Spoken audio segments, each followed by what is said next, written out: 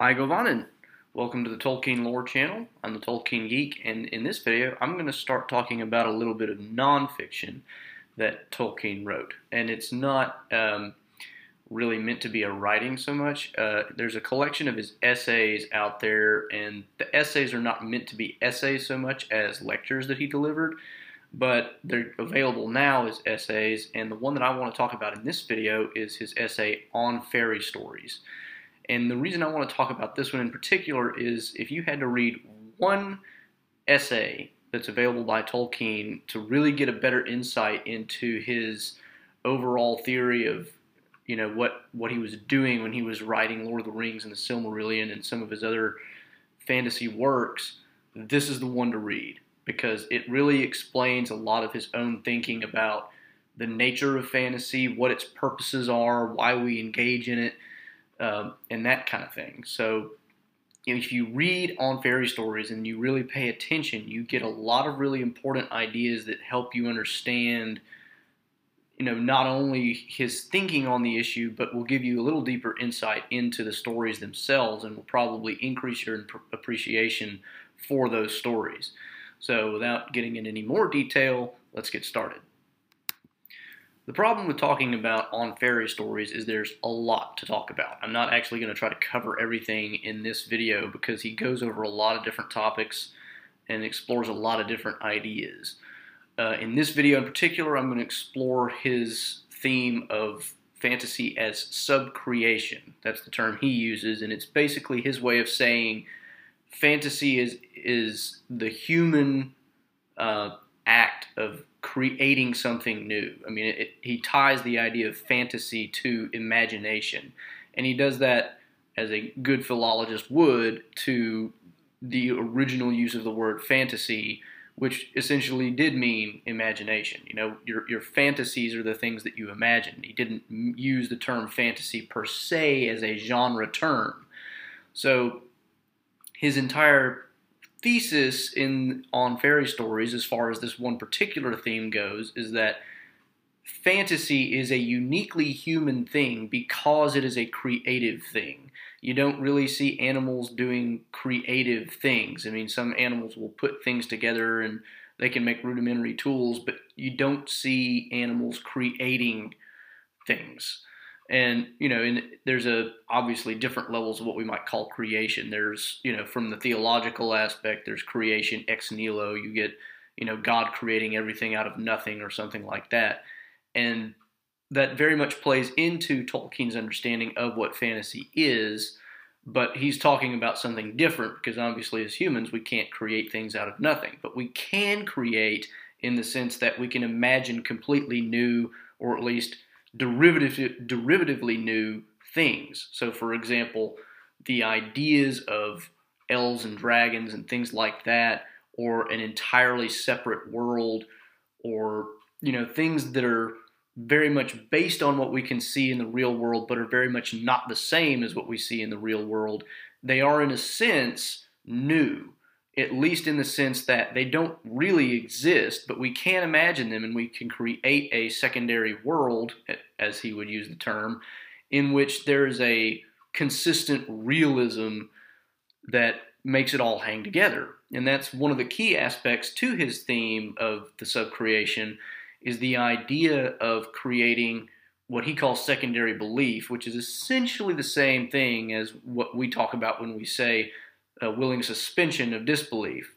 So he talks about the fact that if you do your storytelling right, you can create the sensation in the reader that what he is reading is true, even though there's no such thing as elves and orcs and all this sort of thing. You still create that sensation that what you're reading is an internally consistent, logical, rational thing. And in fact, that kind of ties back to my original point that it's a human activity, because he also makes the point that fantasy is, on its own terms, rational. It's a very logical thing to do as well as a creative thing to do. In fact, he even says in the essay that if at any point in human history, logic and science become either arbitrary or disregarded, then fantasy itself would languish, because the way you make fantasy work is by creating an internal consistency, and you can only do that through the use of logic.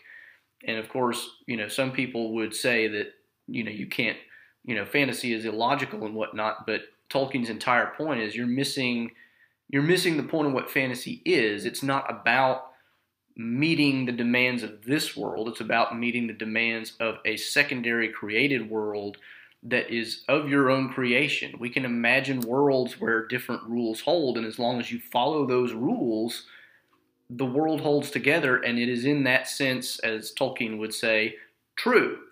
And that was, kind of his main point in that regard, was fantasy can be true in the limited sense that it's not internally inconsistent. You can create a world where all the events that occur, all the things that happen, what people do, what people say, all make sense within the world you create. And so a lot of his discussion centers around this idea of internal consistency, creating the sense of, as he calls it, secondary belief, or what we might call willing suspension of disbelief, toward the end of getting the reader to more fully appreciate the creation that the author has put together. So that's one of the first main things that he goes into. And this is one of the ideas that kind of gets spread throughout the entire essay. He doesn't really conglomerate all of that in one spot. And that's true of a lot of what he puts into the essay. So I'm kind of trying to draw different parts together and put them, draw them together to put together different themes. But you really have to read the whole thing a couple times to get some of these ideas really clear cut. So that's the first major idea, but there's also some more I want to get into that's also related to the subcreation theme. So a second aspect of subcreation that Tolkien talks about is the idea of subcreation as art, and specifically as art versus magic. And for Tolkien, he actually distinguishes the two based on his definition of magic, which is basically about seeking control or power. His idea of magic is that you're either seeking control over nature or power over other people or that sort of thing, whereas art is about creating things, and in the case of art as literature, you're creating something for the enjoyment of other people. You're not seeking to control or produce an outcome so much as you're, more just creating for the enjoyment of other people, or even just yourself, because for a long time, Tolkien's stories and his language creation was all for himself, so it was just private enjoyment. But this becomes important because he also talks about some of the literary purposes of fantasy, and he talks about the idea of fantasy as escapist. And he talks about this largely to debunk what he thinks is a misunderstanding of what, the art of fantasy is really all about. He says that a lot of people criticize fantasy because they, see it as escapist, but he makes the point, why are we so worried about this being escapist? If we find ourselves in a prison, why would we, criticize the prisoner for dreaming of escape? And his point is, we live in a world where we feel imprisoned. We live in a world where we know things aren't as they should be, and why should we therefore not seek, some level of escape in a story that conforms more to our idea of how things ought to be? And this kind of goes into the last and most important part of his theming around the subcreation theme, is the idea that fantasy as a creative thing is creative because we are created and made in the image of a creator. And in fact, he has a direct quote on point, and this is my copy of The Monsters and the Critics and Other Essays, which has On Fairy Stories in it, but he says, "Fantasy remains a human right. We make in our measure and in our derivative mode because we are made, and not only made, but made in the image and likeness of a maker." And this comes back to the idea of Tolkien's Catholicism, which I've kind of been touching on in several of these videos, and you may be getting tired of it a little bit, but I think it really is key to understanding a lot of what Tolkien writes. It influences the politics of Middle-earth. It influences the social thinking of the hobbits even. I mean, it influences so much that if you disregard Tolkien's Catholicism, you're missing out on a lot of really deep understanding of what he's trying to say and how he thinks about things, whether you agree with it or not. So I don't think it's wise to disregard his Catholicism. I think you ought to really know about it because it helps you understand what he's writing even better. And he puts this into his own theory of what fantasy is. He says fantasy is our doing the same thing as the Creator does. God made us ex nihilo. He created us out of nothing. And we, lacking that capacity, make things not in the same way that God does, but in a way that is consistent with the fact that we are made in His image, because we are made to be like the Creator in some ways, one of those ways being we can ourselves create things.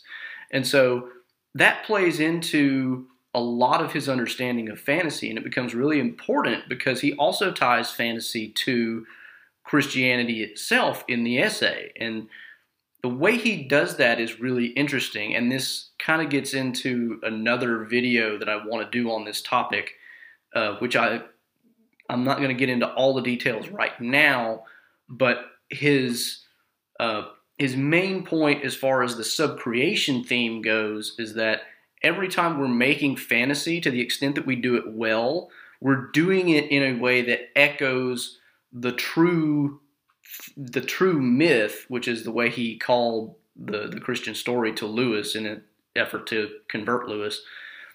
We're echoing that true myth every time we do fantasy, and the better we do fantasy, the more accurately we capture the echo of the true myth. And he basically is making the point that all that we do is somehow echoing what God himself has done through history. And again, you don't have to agree with this, but it really colors your appreciation of his works, because you can tell, even though a lot of people have tried to allegorize the Lord of the Rings to different aspects of the Christian story. For instance, some people say the ring is the cross and Frodo is Christ and, all these different things.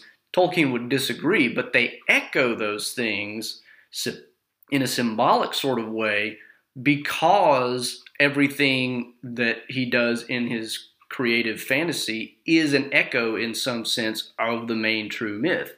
And this is where I don't want to go too far because I'm going to start bleeding into the other video that I want to do, but it bleeds into the idea of the happy ending. His entire theory about this kind of revolves around the idea that fantasy is supposed to be about a happy ending. That's why it's escapist, and that's why it's true in the subcreative sense. It echoes reality as we know it ought to be, or in Tolkien's case, believing in a Christian worldview, the way that it really is in the end. So there's a lot tied together there that's hard to really disentangle, but the important point is he's making the connection between our ability to create with God's own creation of us in his image, and our creation, to the extent that we do create, itself echoes that creation again. It's a tertiary, effect that ends up echoing the primary effect.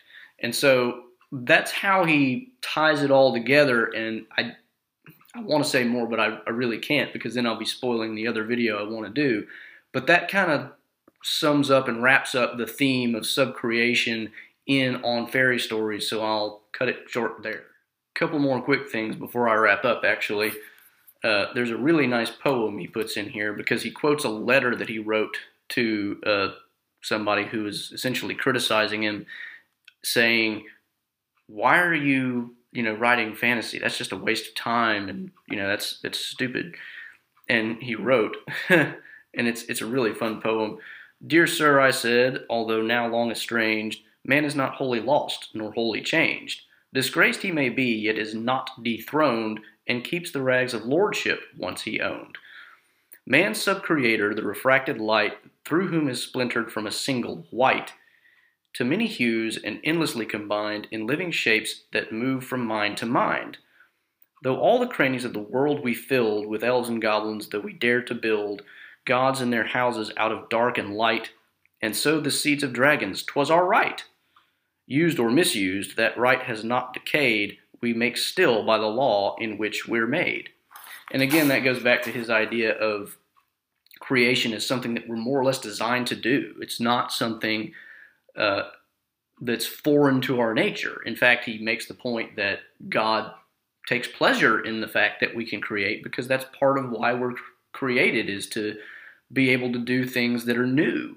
And he also makes the point that in some sense, the Christian story itself is the human desire for subcreation raised to the level of reality. God essentially takes our desire for this type of myth-making, this type of fantasy, and raises it to the level of reality by carrying out what, again, going back to Tolkien's use of the term true myth to describe Christianity, Lewis, before he was converted by Tolkien, he realized the fact that Christianity was a very beautiful story. He just saw it as a myth. And so Tolkien said, well, yeah, it's a myth, but it's a true myth. Just think of it as a true myth. And that's kind of what clicked in Lewis's head. So the point is, it's the kind of story that you would kind of expect humans to make. And so God takes the type of thing that we're basically, innately designed to enjoy and believe, and makes it real for the purpose of carrying out his plan of salvation. That's, Tolkien's take on it. So, there's really interesting connections there. Now, I'm done for real with the actual essay, but I do want to also talk about a couple connections with something else that I've talked about in a previous video.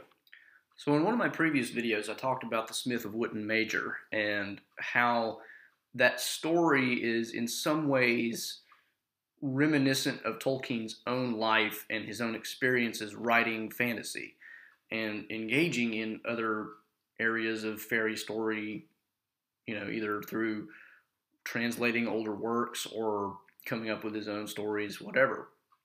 Well, there's some connections with the On Fairy Stories essay. They're not really direct, but they are important. And the reason I say that is because the theme that Tolkien talks about, and especially one that kind of came out in that poem I just quoted a little bit ago, he talks about the fact that fantasy is our right, but it's kind of fallen by the wayside. A lot of people criticize fantasy, especially in Tolkien's day. It was considered, kind of juvenile. And he bemoans the fact that it was relegated essentially to the nursery room. And there are echoes of this in the Smith of Wootton Major story, because at different points in the story, he recognizes different elements of fairy in his own experience in his, what we might call, real world of the town that he's from. For example, one of the very first things that happens in the story is he takes part in the eating of a great cake, and on top of the great cake is placed an image of a fairy queen. Well, he ends up meeting the queen of fairy at some point in the story, and he realizes she actually looks like the figurine that was atop the cake, and she realizes that he realizes this, and basically says, don't feel bad for your people. It's better that they maintain at least some memory than no memory at all, even if the memory they do retain is kind of diminished and warped a little bit, because it's more important that we retain fantasy to some extent. And you get the idea that the point she's making is kind of related to that whole idea of you're missing out on truth. At least if you've read his On Fairy Stories essay, you can kind of read that into it. And I think that those two really are connected. She's making the point that to the extent that humans forget fantasy, it's because they've forgotten some element of truth. And I think that, again, that goes back to Tolkien's own theory about how fantasy really is about mimicking truth, even if it's not really mimicking real life. There's a distinction to be made there, because truth is something that you can derive truth out of a lot of things that aren't real. We talk about parables, we talk about, Aesop's fables, that sort of thing. there are truths embedded in things that we know don't happen. So that's kind of what fantasy is for Tolkien. I might have to do another video just on that topic as well, because that deserves a lot of discussion on its own. But you get the idea that that's very much a part of what the Smith of Wotton Major story is about, is the idea of reclaiming, a human birthright, which is basically what Tolkien calls it. It's our right to engage in fantasy, and it's essentially our highest artistic calling, because it's, again, that creative process. We're not merely, it's not like a painter goes out and finds a nice landscape and essentially copies the landscape. That can be beautiful, it can be very well done, but it's not the highest calling, because it's not using the full extent of our ability as humans to imagine truly new things. You can do that in paintings and sculptures, and you can do it in literature. And to the extent that we don't do that, we're kind of not living up to our primary, artistic purpose in that sense. And so you can draw that connection between On Fairy Stories and Smith and Wotton Major, and it's interesting to see how those two interplay. If you read the two in conjunction with each other and really pay attention to the themes, you get a little bit more out of each one, and both become a little more meaningful.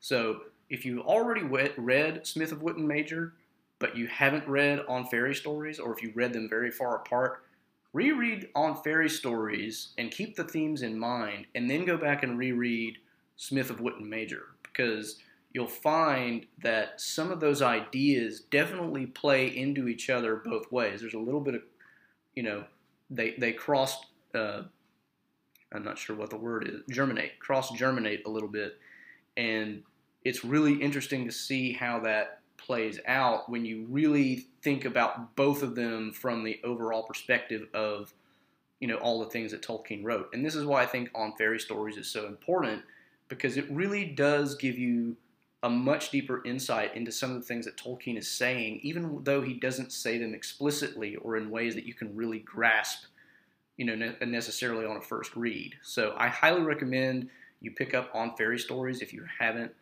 Definitely read it. It's got lots of little gems that I haven't even touched on. There's, like I said, there's more themes to talk about as well that I'm going to have to do more than one video on it. So I'll leave it there for now, though, because I've kind of exhausted what I can talk about from that one theme, and that's all I really wanted to touch on for now. So let me leave the topic. So that is On Fairy Stories. I hope you found the discussion interesting. I hope it inspired you to either pick it up or read it or reread it, because I've read it more than one time, and the first time, I picked some things up, but the second time I picked more up. It's kind of like Lord of the Rings. You can read it multiple times and learn something new every time you read it. So hope you find this enjoyable. If you do, please like the video, share it. If you like these kind of topics, if you want to learn more about Tolkien or the worlds he created, please subscribe. You can also follow me on Twitter at JRRTLore. And until next time, I'm the Tolkien Geek signing out for the Tolkien Lore channel. Namaste.